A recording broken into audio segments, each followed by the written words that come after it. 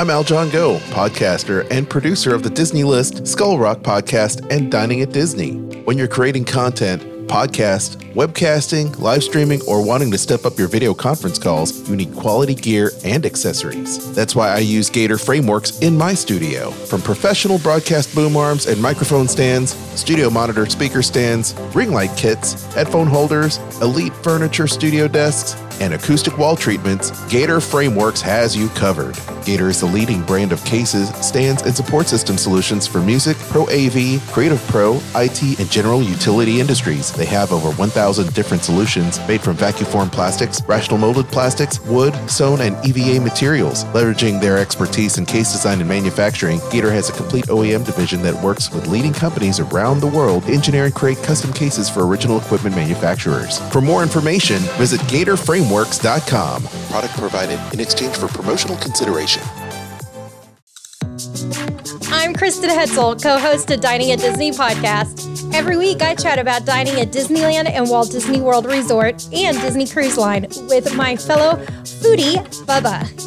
We also feature restaurants and food reviews, information to help you plan your dining, Disney food news, recipes, and a monthly panel discussion. Visit diningatdisney.com and subscribe to Dining at Disney podcast on Spotify, Apple Podcast, iHeartRadio, or your favorite podcast platform. Dining at Disney podcast, the happiest plate on earth.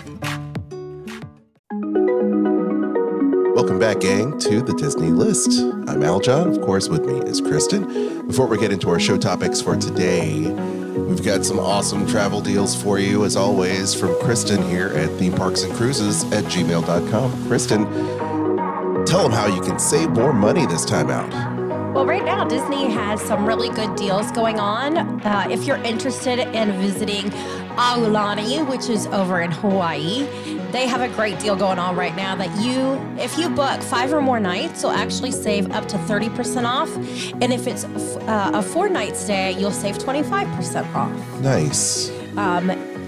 And the offer is good for most nights beginning August 23rd through November 18th, and as well as November 26th through December 22nd. Outstanding.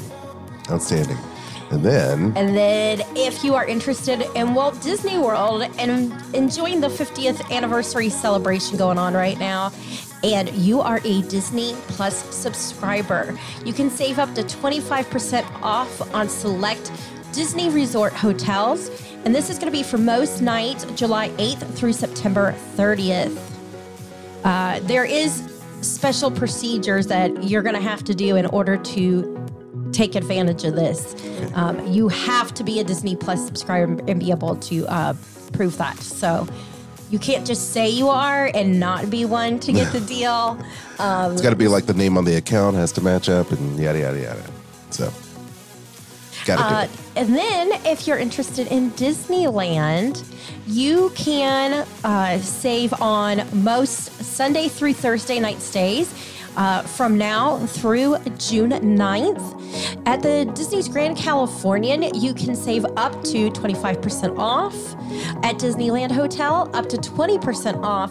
And then up to 10% off at Paradise Pier Hotel. Nice. And that you have to book now through June 6th. All right. For more details on how you can save time and money and navigate through the entire universe, you don't even have to navigate through it. Kristen will do it for you. Where can people get their free quote and help you get them started on their great next Disney, Universal, or any type of cruise line vacation under the sun? Where can they email you and get in touch with you? They can contact me at themeparksandcruises@gmail.com. The following is a production of the Sorcerer Radio Network. Fun imagination, huh? Are you guys ready? Are you ready? From the Gator Framework Studio in Music City, it's the Disney List. The Disney List. Disney fans Kristen Hetzel and Al John Go bring you top 10 lists from the Disney parks, films, Star Wars, Marvel, news, travel tips, and more. Now prepare yourself for the Disney List. Welcome back to the Disney List, wherever you find podcasts.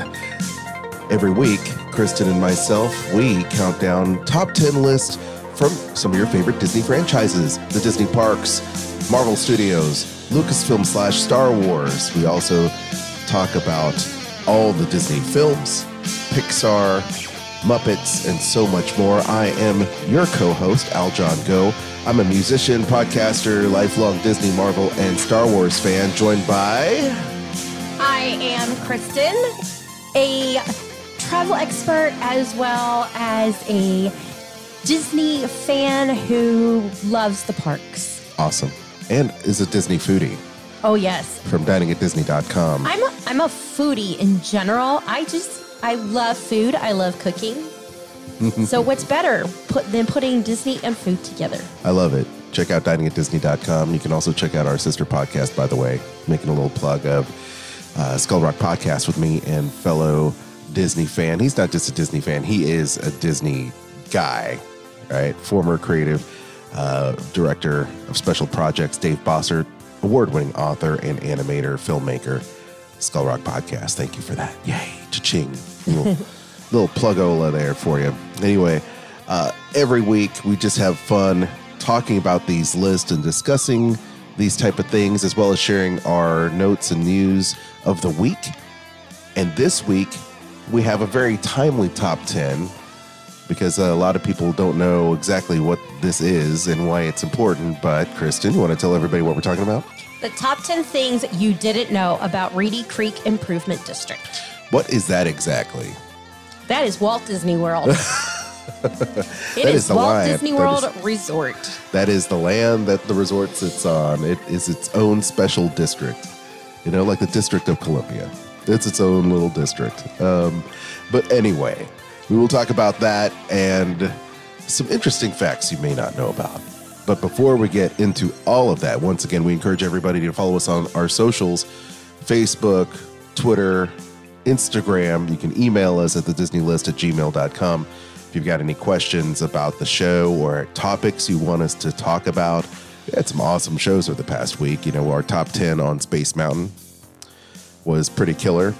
It's one of our favorite attractions, and I'm sure over the next few weeks we're going to be talking about some of our favorite attractions. They're at both Disneyland and Walt Disney World, if you will.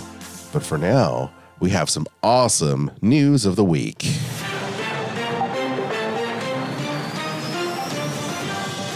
Marvel Studios kicking butt with all these trailers over the past week. Can you believe it? Can you believe it? A lot of trailers. Got a brand new trailer for Doctor Strange and the Multiverse of Madness. Take a listen. I always suspected this day would come. Because you always suspected this day would come. I'm ready. On May 6th, nothing can prepare you for the mind-bending descent into madness. This is the only way. Doctor Strange in the Multiverse of Madness. Rated PG-13. See it in premium large formats and IMAX. I am so looking forward to this movie. I am thinking we will have to go to the drive-in. Yeah, we'll bring the kiddies. They'll fall because asleep. We have not seen a movie in a theater since 2019. Yeah, we attempted to, but that's not happening. They just released a brand new trailer. And once again, just a few days ago, April 18th, when they released the brand new trailer, I think in IMAX. And it hits theaters May 6th, y'all. May 6th is when it's going to be dropping on you.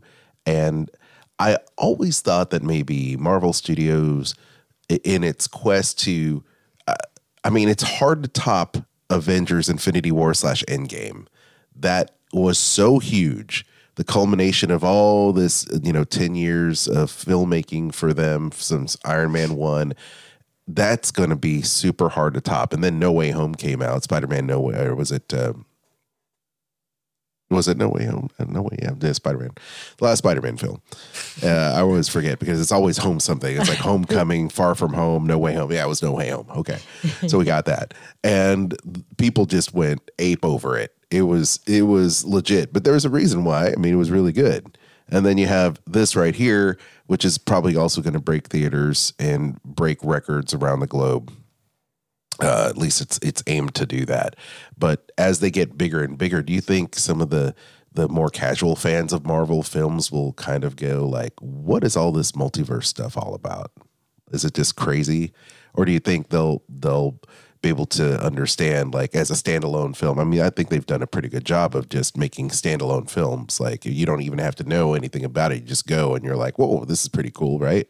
Oh, I agree. I think, however, that you understand what's going on a lot more if you've watched the other movies. Mm-hmm. You know, you'll catch these little bits that would mean nothing to you if you hadn't seen a previous film.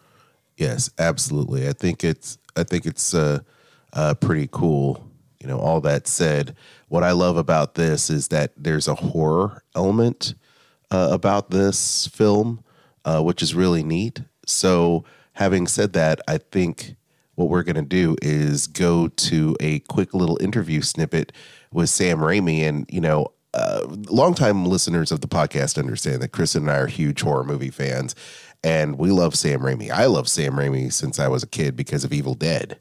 And Evil Dead's amazing, but from, you know, there, he's done a bunch of horror films. Kristen, you've seen a bunch of them that you really like as well. So let's go to Sam Raimi now, talking about his contributions as director of Doctor Strange, Multiverse of Madness. I got a call from my agent saying that Kevin Feige and the Marvel team were looking for a director for the new Doctor Strange movie. And I was a big fan of the first one. It was really intelligent and interesting. So when that offer came in, I thought, this would be a really good challenge.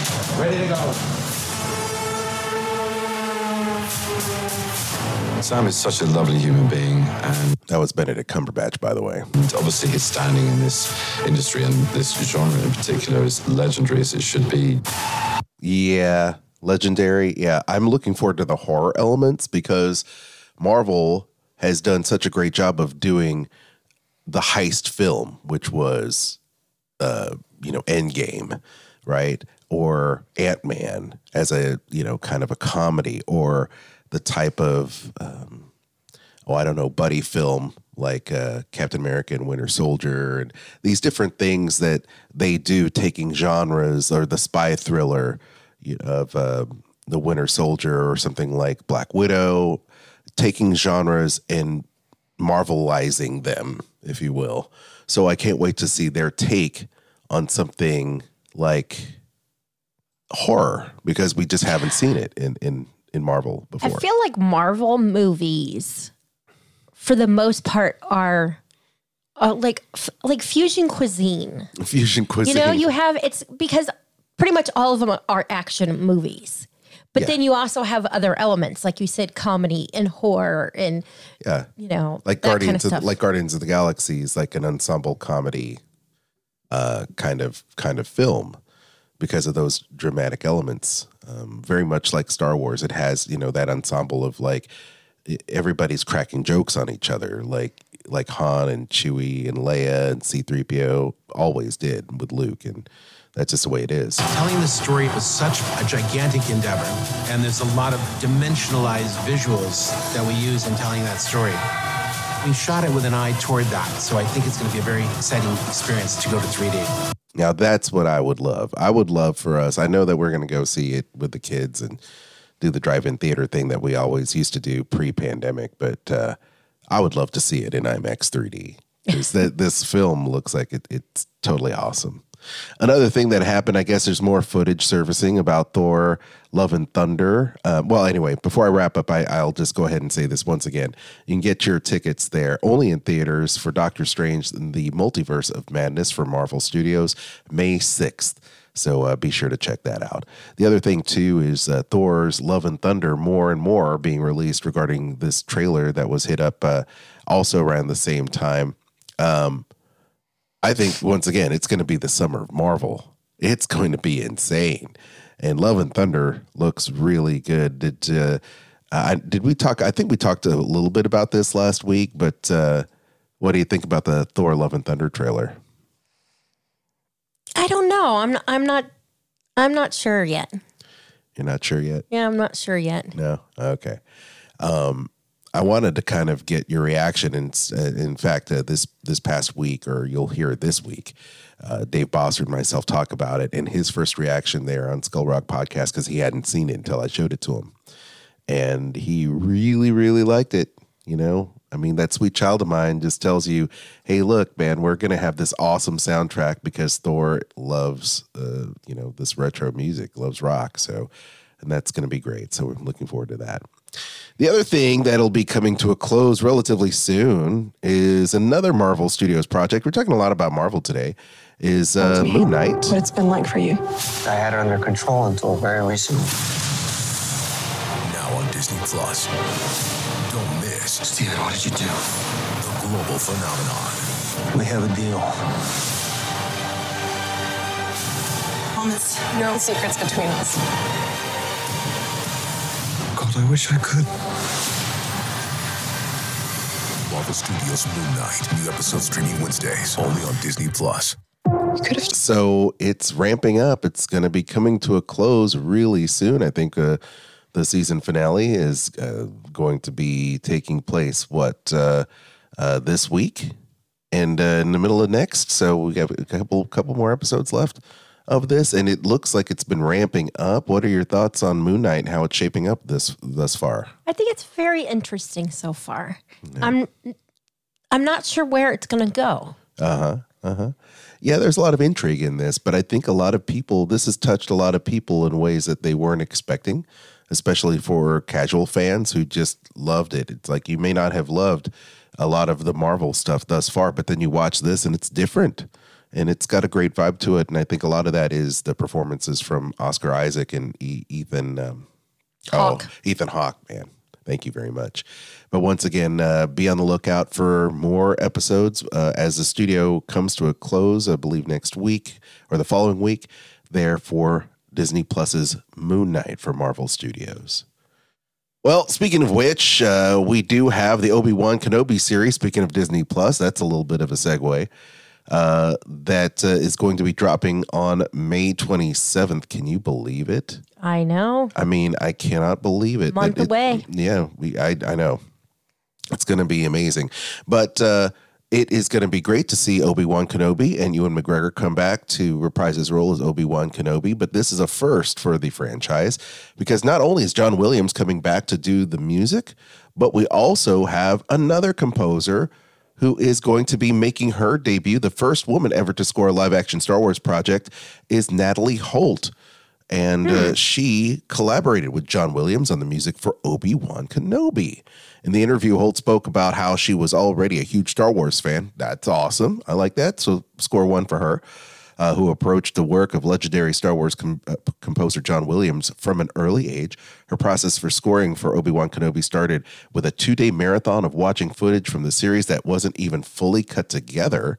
In partnership with Williams, Holt says, quote, in Entertainment Magazine, she says, just spent some time together, talked about the journeys of the characters and what needed to happen. After that, she spoke trying to come up with the themes that were more catchy. I had some time to integrate what theme should be for each character and then bring them to life. You know, and that's exactly what John Williams would do. I think John Williams not only is a great composer, but all the different themes as characters enter a frame always has their theme kind of embedded into the actual music. So, you know, when they're talking about Yoda, all of a sudden Yoda's kind of soaring melody kind of comes up, or when Luke comes in, you always hear that Luke Skywalker theme from Star Wars kind of come through, and you hear that in The Mandalorian, and now you're going to hear it in Obi-Wan. So congratulations for her on scoring what is possibly probably the biggest gig of her life doing that. So congratulations. Speaking of Ewan, he's confirmed to appear at Celebration. I heard that. Isn't that great? Mm-hmm. Why didn't you tell everybody about what he's going to be doing? Fans will have the opportunity to meet him for photo ops and autographs. Fans who want some of the one-on-one time with him, you can book a photo op and an autograph for the cost of $2.99 each. Not cheap. No. It's very expensive. It is very expensive for sure, but well worth it. If you like Ewan McGregor. If you love Ewan McGregor, that's true. And once again, that is you can basically, you're going to shake his hand, you're going to have your picture taken, or you can shake his hand and you're going to have your autograph. So you have to choose which one, or pay for multiple dates or times to have him do it. So that's what it's going to cost you. But you know what? These A-list celebrities, that's what they charge. Also, along with that, joining McGregor is going to be different actors from the Star Wars franchise, like Carl Weathers from The Mandalorian, Katie Sackhoff, who plays Bo-Katan, Billy Lord from the sequel series, and Kelly Marie Tran, Rose Tico from the sequel trilogy, also going to be making appearances there, along with a bunch of other actors and actresses from the saga films, if you will. So there are still limited tickets available. You can go check that out over there at StarWarsCelebration.com, May 26th through the 29th, just a few days away, right before the debut of Obi-Wan on May 27th. Mm-hmm. Yes. How about this, Kristen? This is you were telling me about this the other day, about this. Yes, Connections Cafe and Eatery is having its soft opening. What do you think about this? It's going to be, I can't wait to see it. Yeah? Yes. I was not a fan of Electric Umbrella. Mm-hmm. It just was dated, and the food was, your typical amusement park type food with occasionally some twists on the menu, like when they had a black bean burger and it was disgusting. I mean, the food was subpar at the location. Yeah. So it's nice to see something new coming in. Yeah. No more, Starbucks. You won't have the same Starbucks location. It's very contemporary looking. Mm-hmm.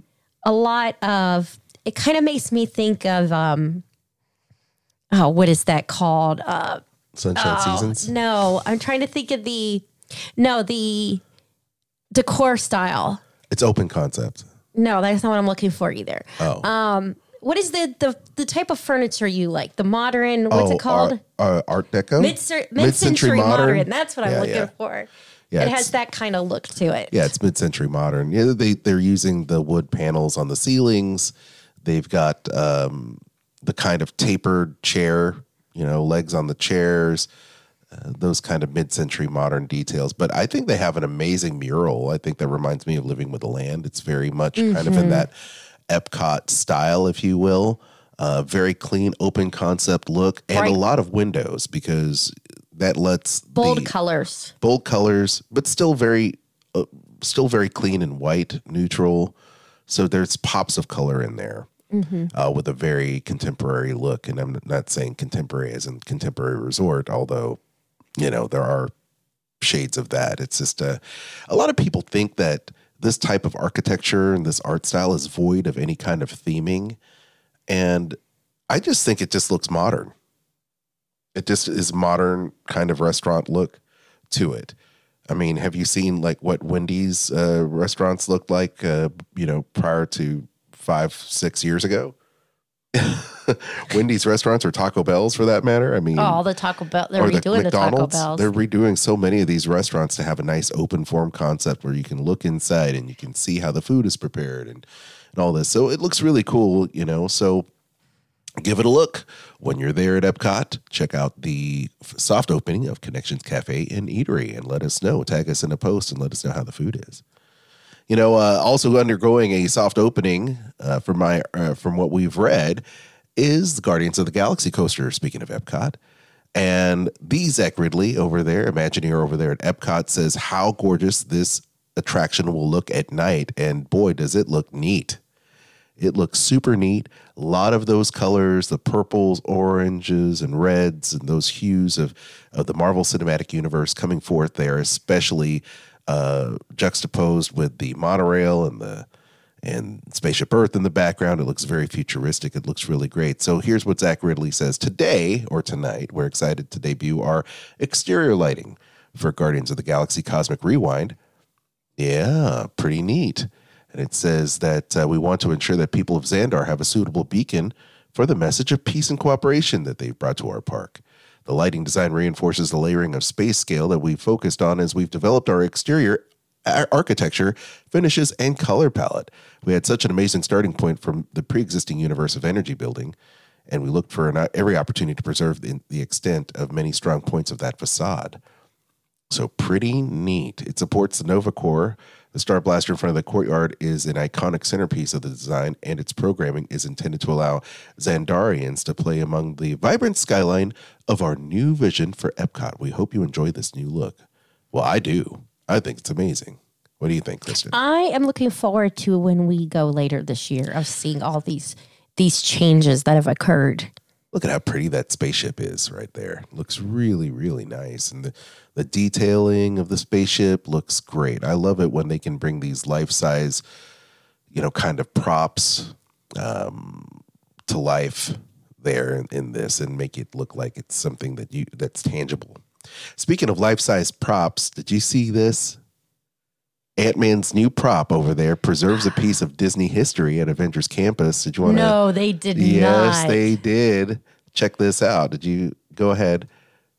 Guess what Ant-Man is holding in his hand when he sees you? Oh my gosh, he is holding the Heimlich attraction car. Isn't it cool? What? Yes, that is a mini. That is so cool. He's got the mini version of the attraction. Yeah, there is a mini version of Bugs Land that Ant-Man is using, letting the land live on in our memory. Ant-Man apparently used his Pym card particles to shrink it down and instead placed it under a dome for preservation. So you can still see Flick's Flyers, Francis's Ladybug, Boogie, the Tuck and Rolls, Drive-In Buggies, and Heimlich's Choo-Choo Train running. So how cool is that? I love these hidden details they put in there, and they even have the 4-leaf clover. So I really, really am a fan of what they did there. And that's great that Ant-Man is showing it off to all the people. It's like, look at what we preserved. So right? Cool. Yeah. So next time you're at Avengers Campus, be sure to check out A Bug's Land. If Ant-Man has it on him, he should. I hope he does. Be sure to tag us in your photos when you see him. Another thing that I believe Kat has told us, and Bubba, is that Bubba's going to be checking out World of Color, returning to Disneyland soon. So that is really cool. So be sure to check that out.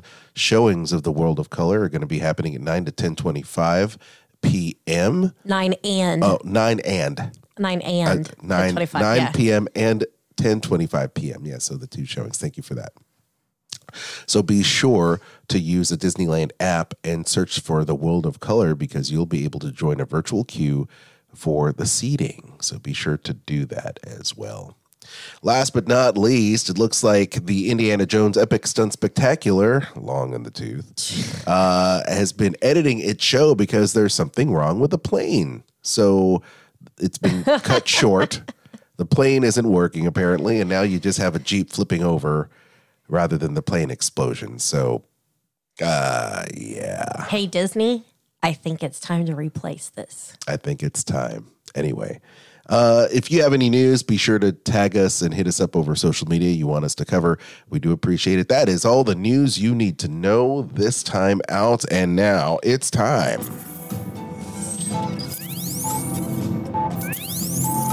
It's the Disney List Top 10. 10, 9, 8, 7, 6, 5, 4, 3, 2, 1. The Reedy Creek Improvement District. Boy, is that a hot topic. Going Disney on right now. has been making the news so much in the past year. It's crazy. Not in a good way. Not in a good way. But we decided to do a show. Kristen said, hey, why don't we do a show about the Reedy Creek Improvement District? And I said, I don't know if I can come up with a top 10 list about it. But I did. I helped put one together, and here are some things, the top 10 things you may not know about the Reedy Creek Improvement District. And Kristen, if you'd like to take a shot at it, you've got first dibs. Okay. So why don't you tell us about the name? Where does the name Reedy Creek come from? Reedy Creek is a natural waterway that with flow, drainage, and destination have been altered over the years by man. It begins west of Bay Lake city limits and the Magic Kingdom, and then it goes south through Disney's property, passing between the Animal Kingdom and Blizzard Beach. It goes across Interstate 4 and exits Disney property on the west side of Celebration and runs mostly through undeveloped territory east of Haines City.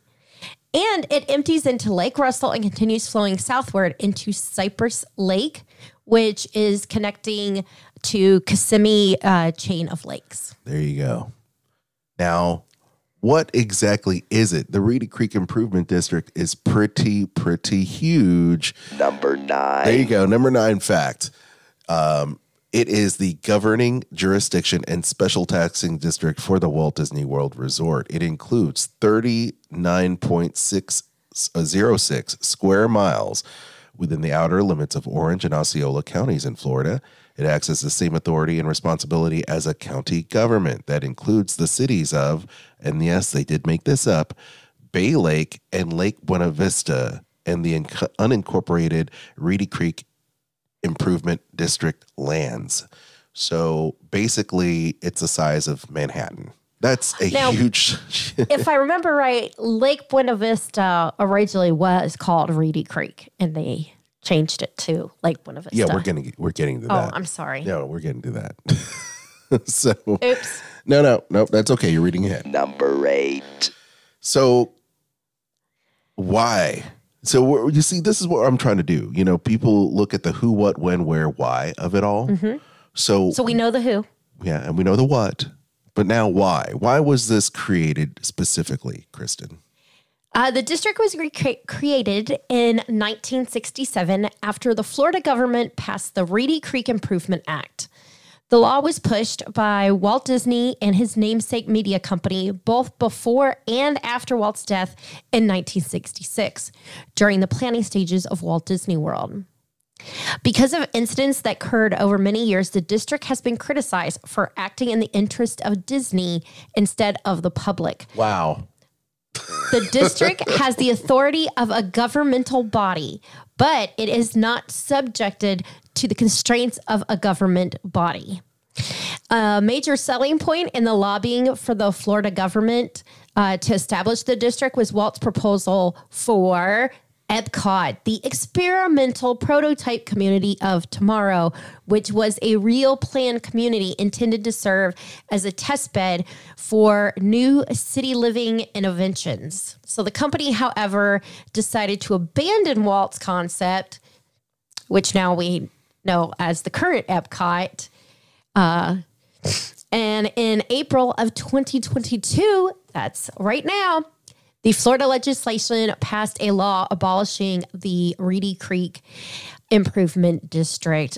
Critics are claiming the action from Disney's opposition to the Parental Rights in Education Act.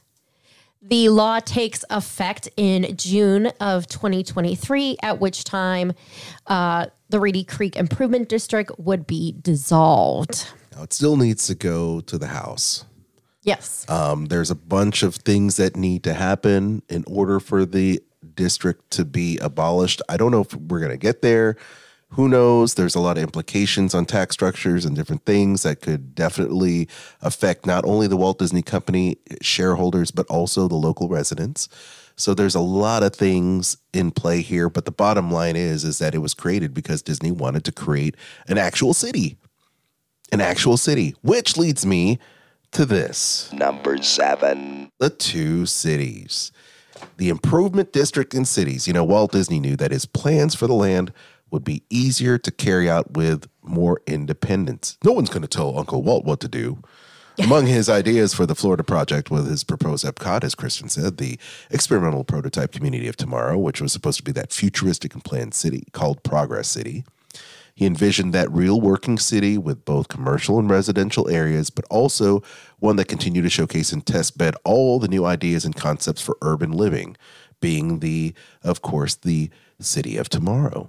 Therefore, the Disney Company petitioned the Florida state legislation for the creation of the Reedy Creek Improvement District, which would have almost total autonomy within its borders, a self-governing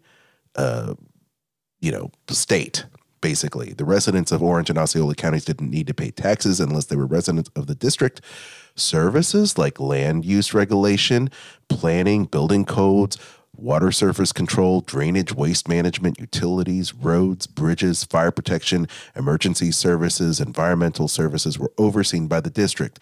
So if Disney wanted to do something, they'd go down the road basically and say, hey, Reedy Creek, we want to do this. And Reedy Creek, of course, composed of members that were also Disney employees, would say, oh, sure, let's do it. So it's like, let's just go ahead and do it. It's like you're approving your own plans. It's like you're approving your own plans, right? So the only areas where the district had to submit to the county and state would be property taxes and elevator inspections. The planned Epcot City was also emphasized in this lobbying effort. So, and this was... I wonder if it had gone about, because the one thing Disney does not have, it has fire department and emergency services, but it does not have a police force. But they were planning to do that. That's what I'm saying. They were planning to do it. So I think we'll get to it, in this talk, but they never ended up doing the law enforcement bit. But anyway, on May 12th of 1967, Governor Claude R. Kirk Jr. signed the Reedy Creek Improvement Act, adding the following Florida statuses to implement Disney's plans: the Reedy Creek Improvement District, the City of Bay Lake, and the City of Reedy Creek, later renamed the City of Lake Buena Vista around 1970. According to the press conference held in Winter Park, Florida on February 2nd, 1967, Disney Vice President Don Tatum, the Improvement District and cities were created to serve, quote, the needs of those residing there, because the Disney company needed its own government to, quote, clarify the district's authority to provide services within the district's limits, end quote. And because of the public nature of the plan development, the original city boundaries did not cover the whole improvement district. There may be intended areas where communities would be built for residential use. So, speaking of residential use, of course, I'll try to tie this together for a nice segue. Number 6. Let's talk about some of the further development, because in 1993, they ended up doing Celebration. So talk about it, Kristen. So that was built with many of Walt Disney's original ideas that had evolved into the form of new urbanism. It was de-annexed from Bay Lake and the district. This was done to keep its residents from having power over Disney by providing for separate administration of the areas. Celebration lies on unincorporated land within Osceola County. Thin strip of still incorporated land separates it from the rest of the county. The strip of land contains canals and other land used by the district. The Reedy Creek Improvement Act was held by the Supreme Court of Florida not to violate any provisions of the Constitution of Florida, as the law in part declares that the district is exempt from all state land use regulation laws now or thereafter enacted. The Attorney General of Florida has issued an opinion stating that this includes state requirements for developments of regional impact. So after Walt died in 1966, the Disney Company Board decided that it did not want to be in the business of running a city and abandoned many of the ideas for Progress City. The planned residential areas were never built. Most notably, Richard Fogelsong argues in his book, Married to the Mouse, Walt Disney World and Orlando, that Disney has abused its powers by remaining in complete control of the district. In January of 1990, the Reedy Creek Improvement District was granted a $57 million allocation of tax-free state bonds over an agency with plans for low-income housing development and all additional government applicants in a 6-county region. As the state distributed the bond proceeds on a first-come order, Disney was criticized for the move, with Republican candidate filing a lawsuit to stop Reedy Creek improvement development from using the funds. Also, one state legislator moved to limit their ability to apply for the program. Mm-hmm. So basically, they didn't want anyone living within the district to have any type of say as to voting against what Disney's wishes were. Yes.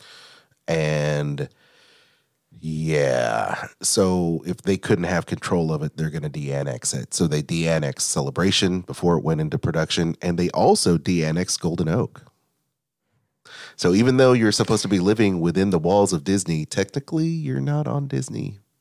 It's definitely not on Disney property. So I think it's important. It's because Disney can't control people. That's right. That's right. And as a corporation, they want to have complete control. Absolutely. Yeah, they want to be able to control that. So there you go. That's what I said. Disney didn't want to have residents controlling what they did to their land. Because what happens if someone that lives on as part of the board of the Reedy Creek Improvement District, I think they have, 5-7 members on the board that are Disney employees. If one of them decided to vote against what Disney was doing, they would be terminated. And then their home and everything is gone. They'd be, they'd buy it out and then have someone else that would want to do what they wanted to do, So there you go. So let's take a look back. Number 5. At Walt Disney World's Buena Vista Land Company.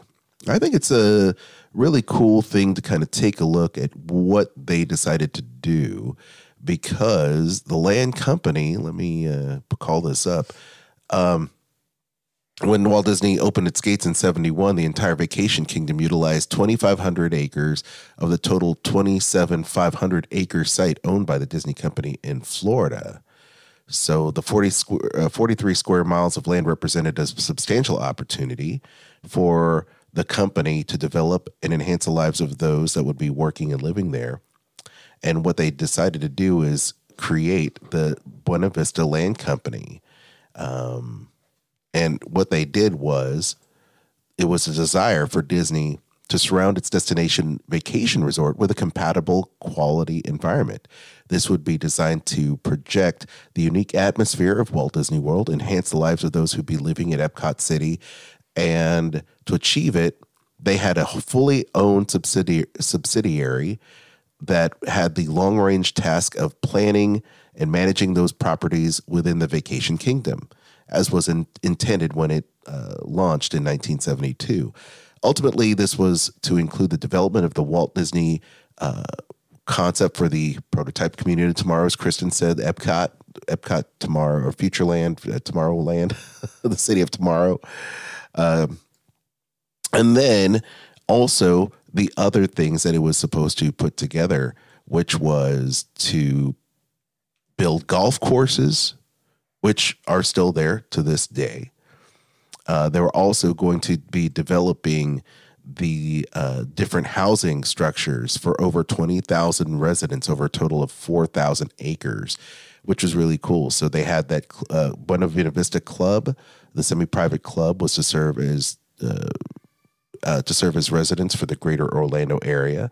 They have all kinds of residences and pools and such. You also have the 18-hole golf course, which of course is still there. And then you would also have secondary homes and a shopping district planned as well, which eventually went into downtown Disney and now is known as Disney Springs. So even though the city wasn't made, the stuff surrounding the city and the different, the different vacation homes and things of that nature were also put in there as well. It's really quite interesting to see what kind of progress they would have made around that. They even talked about having the police force as well, but of course it never fully developed because only vacationers are there really. So there was no need for that. They opted to lease a bunch of these kind of homes to corporations that would ultimately use them for retreats and different kind of meetings and things like that. But, there you go. It ended up becoming part of, the Saratoga Springs. So there you have it, the townhomes. Interesting. Yeah. So it's still there, kind of. It's kind of still there. Just but in a little bit different form. Yeah. Yeah, absolutely. So here we are with Number 4. the master plan for Epcot. So there you go. You want to take a chunk out of that? It was devised a way to make full use of Florida's property with Epcot as its central attraction. All guests would enter and leave Disney World in the same general area. Arriving by car or arriving through the Disney World airport in the southern part of the property, guests would be shuttled by monorail to the Disney World Welcome Center. There, guests would then be welcomed by Disney hosts and hostesses able to speak to their guests in their language. After every aspect of their stay had been planned, guests would then reboard the monorail to Epcot. Before arriving in Epcot, guests would have an opportunity to visit Epcot's industrial park. This is where Disney World's core concept would come to fruition.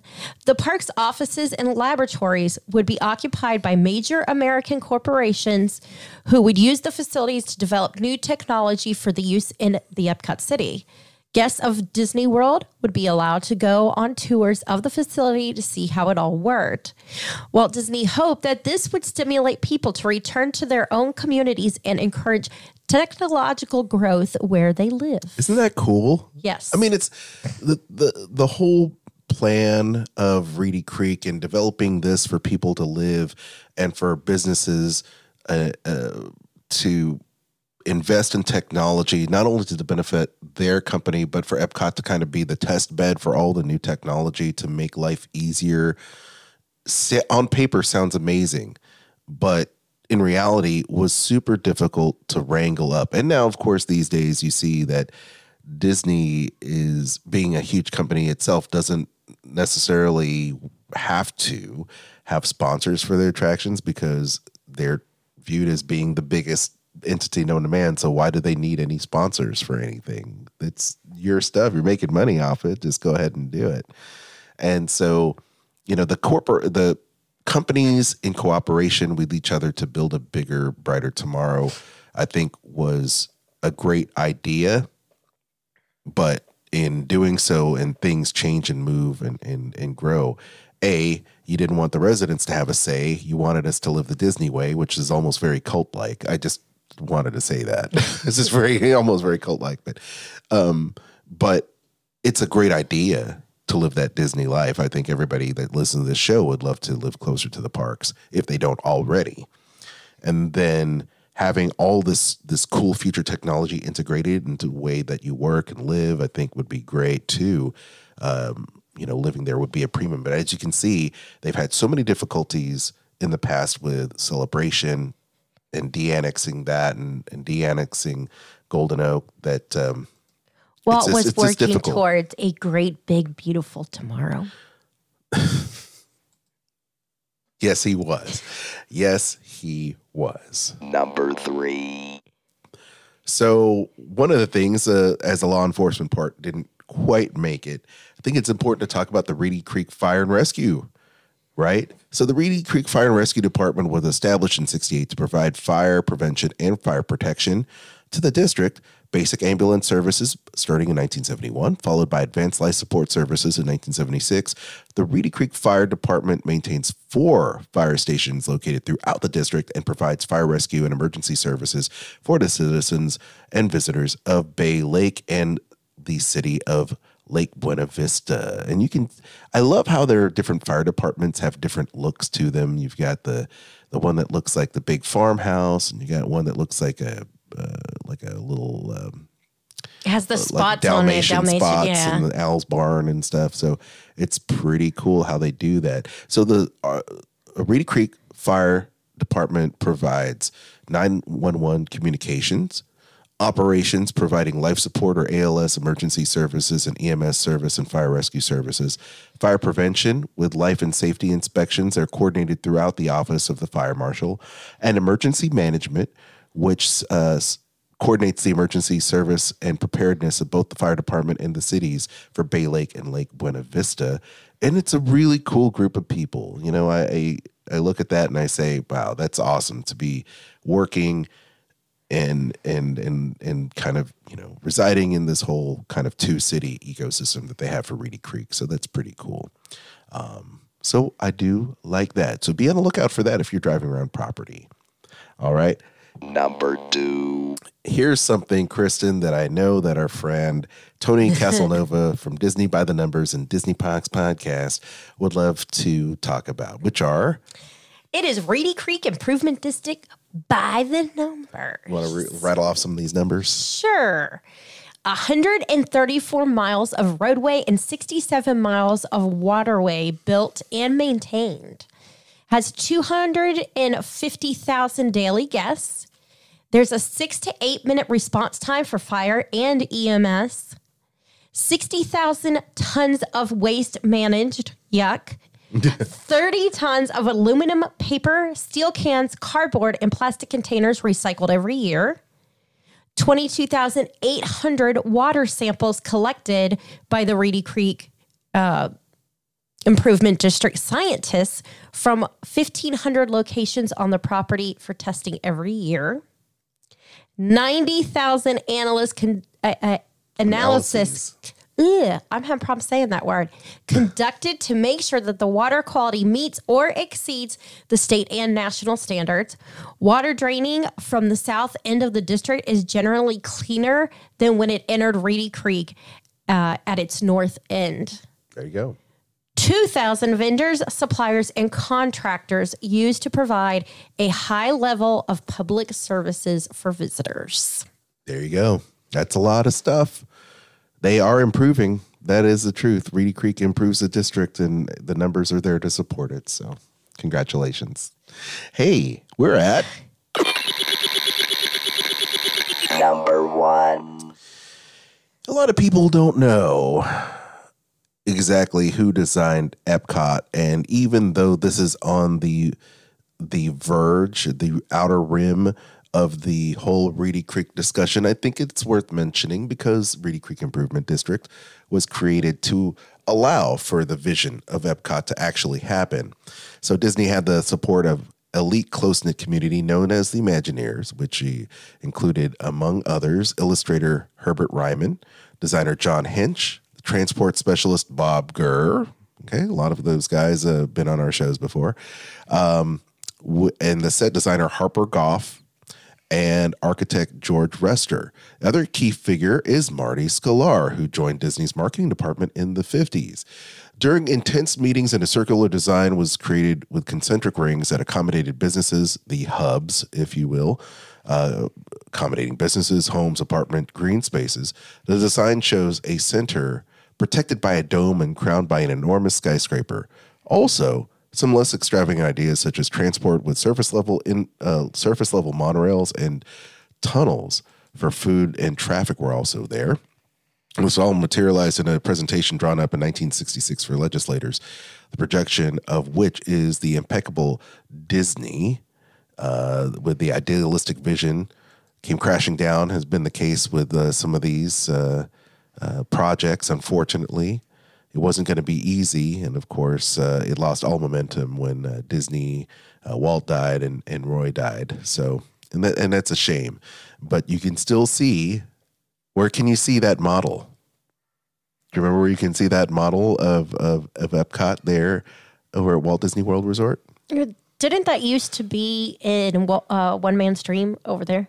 I think they had that, but I know that right now you can still see that aboard the Tomorrowland People Mover. Oh, right, yeah. You can see the future, the Epcot city of the future. So pretty cool indeed with all those great ideas. Well, gang, that pretty much wraps up everything we have for you regarding the Reedy Creek Improvement District. Wasn't that fun? Wasn't it just a little fun stroll, edutainment, if you will? Was it edutainmently? Was it educational and entertaining? I would say so. Was it part of entertainment, edutainment? Well, I hope so. Thank you so much for tuning into the show, gang. We do appreciate it. Another awesome edition of the Disney List. You can find us in all the social media platforms, Facebook, Twitter, Instagram. And don't forget to send us those emails at thedisneylist@gmail.com. We'd love for you to check out, of course, Sorcerer Radio at srsounds.com.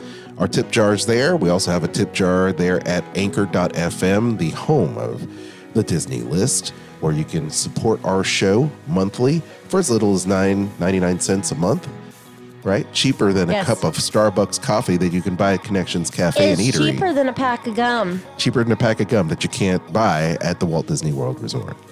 That's true. True story, folks. And also, you can check out the entire show archive of all of our great shows from the past there at anchor.fm/the Disney List. Yes, Kristen.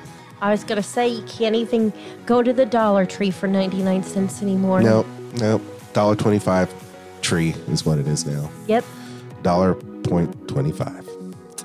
Inflation. Ain't it a bummer? Yeah, you can contact Aljon, me. I'm Aljon. I'm talking to myself in the third person. Aljon Go on Instagram. You can also follow our sister show, Skull Rock Podcast, wherever you get podcasts with me and Dave Bossert. We always interview people to give you behind the scenes on some of your favorite Disney films, animation, and of course on what's streaming on Disney Plus and other services as well. We are a pop culture show. Check out Skull Rock Podcast with me and award-winning author Dave Bossert, former Disney creative. And Kristen, where can people reach you? You can check me out at diningatdisney.com. You can check out the Dining at Disney podcast that I host with Bubba and Kat, who are both out on the West Coast. And that we do 2 podcasts a week, so you can check those out. Make sure you follow us on social media. We like to post lots of stuff on like Facebook and Instagram, so you definitely want to follow and like us there. If you are looking for information on travel, whether it's Disney, Universal, or your favorite cruise line, you can reach me at themeparksandcruises@gmail.com for your free quote and to book your wonderful vacation. Thank you very much. I'd also like to send a shout out to Diz Avenue, the Disney Wiki, as well as our friend Midway to Main Street, Rob Plays. You're awesome. Love all the content to help put the facts of this show together, as well as the website for the Reedy Creek Improvement District. We got to get our facts. You know what I'm saying? We got to get our facts. It's all and of course, about facts. Also tomorrowcity.com. We do appreciate it. On behalf of myself, I'm Aljon. And I'm Kristen. And we'll see you real soon. The information and opinions expressed in this podcast are for entertainment and informational purposes. All other trademarks mentioned are the property of their respective owners. I'm Aljon Go, co-host of the Disney List podcast, as heard on Sorcerer Radio, as well as Skull Rock Podcast, here with my wife, Kristen. Hello. Hello. You are an earmarked agent who books Disney travel and vacations for people all the time. Give our listeners a reason why they want to give you a call instead of just booking a trip by themselves. Well, I can do all of the legwork for them. I have expertise. I've been to the Disney parks well over 100 times, so they've got that knowledge at their hand, as well as it saves them time and money. Where can people get in touch with you so that they can book their next Disney cruise, Disney park trip, Adventures by Disney? They can contact me at themeparksandcruises@gmail.com.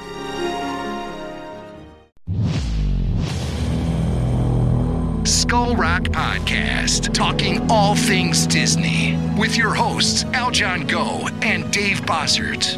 Do you just love to learn more about the magic that embodies animated films, theme park attractions, and more? The all-encompassing universe created and produced by the genius of Walt Disney has spanned nearly 100 years and counting. From his earliest film endeavors with the Laugh-O-Gram cartoons and the Alice comedies, to the creation of Mickey Mouse, to the first animated feature film, Snow White and the Seven Dwarfs, and then dreaming of Disneyland, Walt Disney continuously raised the creative bar, and today his company has carried on that tradition as a global entertainment juggernaut. I'm Dave Bossert, artist, filmmaker, and author. And I'm Al John Go, musician, podcaster, and radio guy. Every week, Dave and I will explore the entertainment galaxy that is Disney with insightful conversation, stories, and special guests talking all things Disney. Listen to never-before-heard stories and behind-the-scenes moments from some of your favorite Disney films, theme park attractions,